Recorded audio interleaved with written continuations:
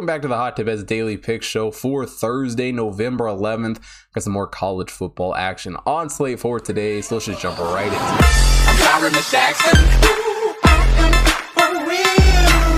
Now, the only college football game we got on today's card, North Carolina taking on Pitt. North Carolina enters this game 5-4 on the season, Pitt 7-2. And, North Carolina, has had a pretty rough start to the season. Well below expectations. Obviously, get that quote unquote non-conference win over Wake Forest last week, but it hasn't necessarily been great for Sam Howell and this team. I mean, Sam Howell himself and this North Carolina offense has played pretty well. 2,408 yards for him, 20 touchdowns on the year. He's also rushed for 689 yards. So, it's hard to discount him. I mean, he's played pretty good this season. Ty Chandler from, the Tennessee transfer at running back has also stepped up, 884 yards on the ground for him, not to mention Josh Downs at wide receiver, over 1,000 yards receiving.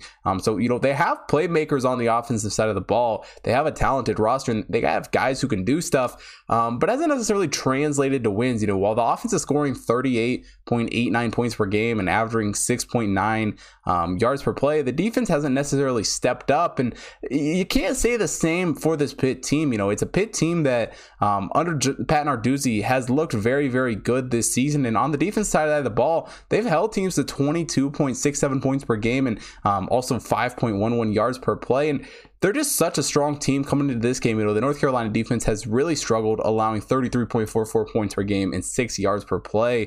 And I think with Pitt's offense, with Kenny Pickett at the helm, it's going to be very hard for North Carolina to slow him down.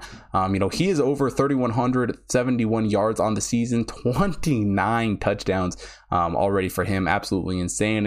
And not to mention they got a strong wide receiver group headlined by Jordan Addison, who has 986 yards, 11 touchdowns on the year, and a pretty good offensive line that has really been able to protect this entire offense all season.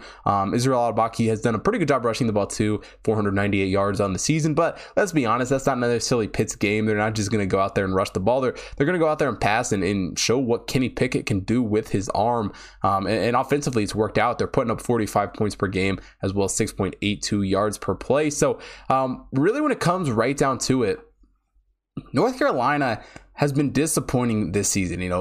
Mac Brown has not put on his best showing for this North Carolina team. Just to be frank, while the offense, has done work, the defensive side of the ball has struggled. Even though they returned 8 starters from last year's team, they just haven't been able to slow down offenses. And going up against a Pitt team that, let's be honest, is one of the more explosive offenses in the country right now, I don't know how in the world they're going to really slow them down at all.